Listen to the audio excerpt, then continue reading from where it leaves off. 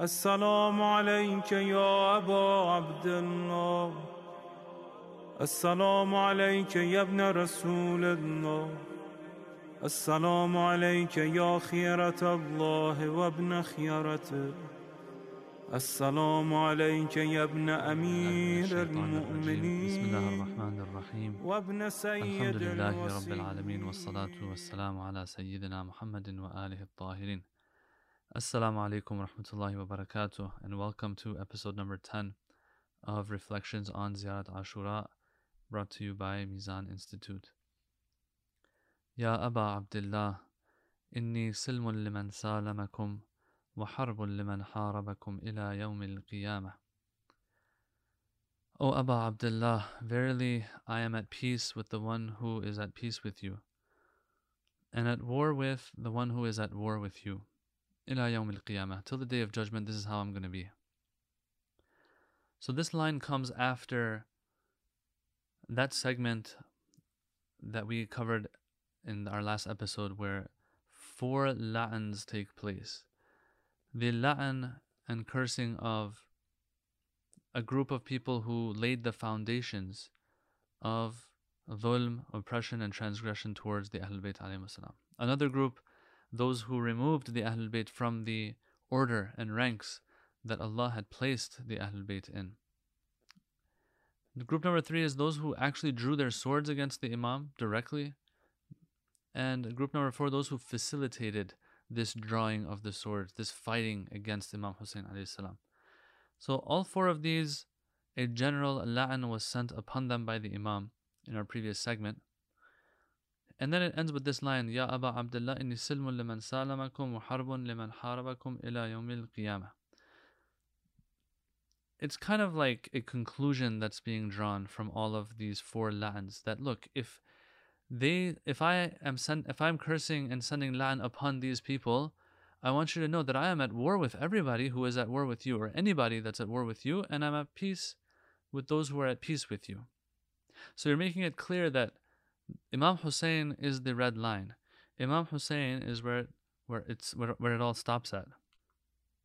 Now, if we are saying this line in the ziyarah, in reality, what we're doing is echoing what the Holy Prophet ﷺ said. So we have hadith, both in Shi'i and Sunni sources, saying that the Prophet said to Imam Ali and Lady Fatima, he said, Harbuka harbi wa silmuka silmi, that war with you equals war with me, and peace with you equals peace with me. Or for example, Ana silmun liman salamakum wa harbun liman harabakum. I am at peace with the one who is at peace with you, and at war with the one who is at war with you.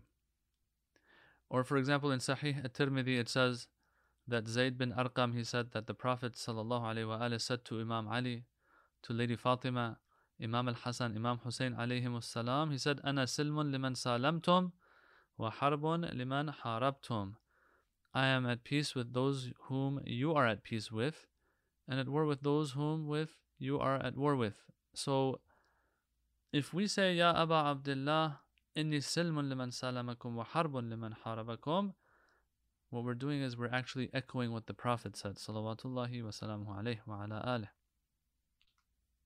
One thing to think about though, based on these hadiths that I just shared with you, is that either you are to dismiss these hadiths, the ones that say that the Prophet equated war with Ali alayhi salam or Imam Hussein alayhi salam with war with himself. Either one has to dismiss these hadiths altogether, or has to embrace their implications. What do they imply?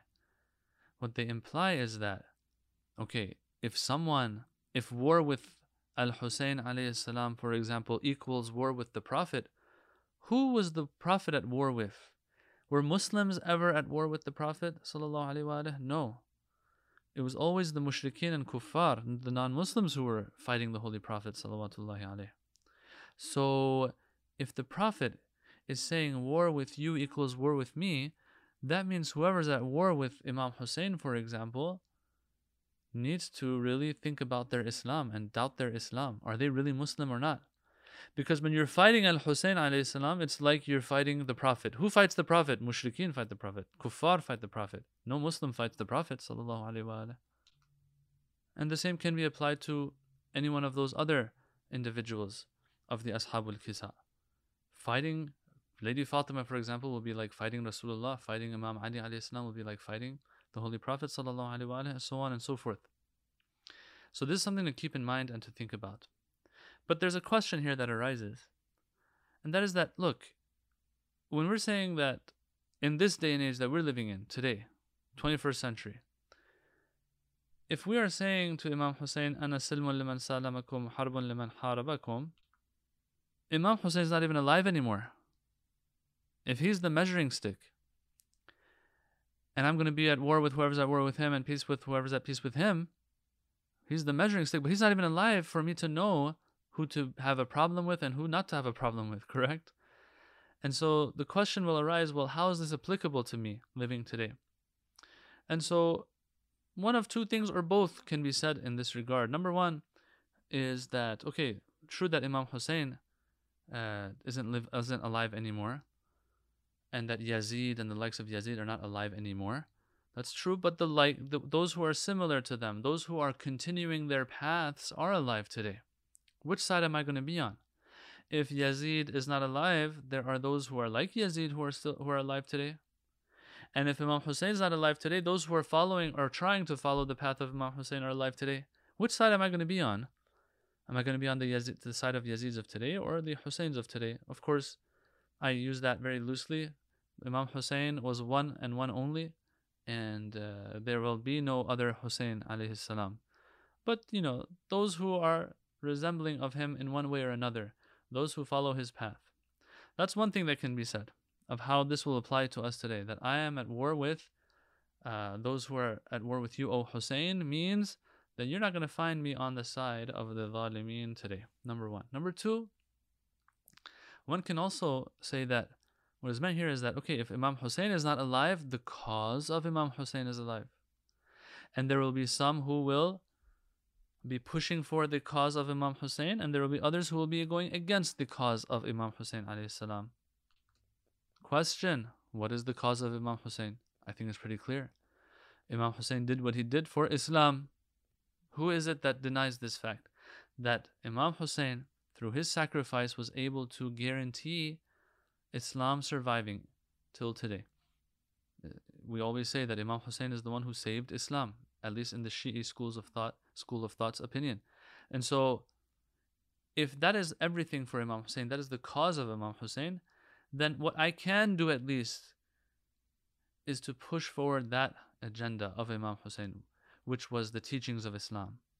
That means that I'm going to have to learn Islam properly, teach it to others properly, act upon it, have ibadah. If you remember, we covered this in the episode where we talked about, I think it was episode number 1, Assalamu alayka ya Aba Abdullah. Why do we refer to Imam Hussein as Aba Abdullah, the father of Abdullah? There were different explanations. One of them was that if there is any Abdullah today, if there's anyone who's doing ibadah today, ubudiyah today, it's because Imam Hussein saved Islam, because of Imam Hussein, as if Imam Hussein is the father of all the Abdullahs after him. If that's the case, then he wants us to do ubudiyah, to do ibadah. That's part of the cause of Imam Hussein. So knowledge, teaching, learning, ibadah, taqwa, these things, the Quran, preserving the Quran, learning the Quran, teaching the Quran, all of these will be the cause of Imam Hussein alayhi salam. If I am at peace with those who are at peace with you, but you're not alive today, then I will be at peace with those who are going to be on the side of your cause, and those who are trying to stop your cause from spreading, stop the message of Islam from spreading. I'm going to have a problem with them. I'm not going to be on their side. So this, I'm not going to say that this is the meaning of the line. When we say silmun liman salamakum, harbun liman harabakum, the meaning of it is clear: at peace or at war. But how that practically will apply to us today, I'm saying, is in one of these two ways, if not both of them. And so we pray that we, in this day and age, we are the ones who are on the side of Imam Hussein, in this sense at least, inshaAllah ta'ala. Walhamdulillahi Rabbil Alameen. Wassalamu alaikum wa rahmatullahi wa barakatuh. الحسين وعلى علي بن الحسين وعلى أولاد الحسين وعلى أصحاب الحسين.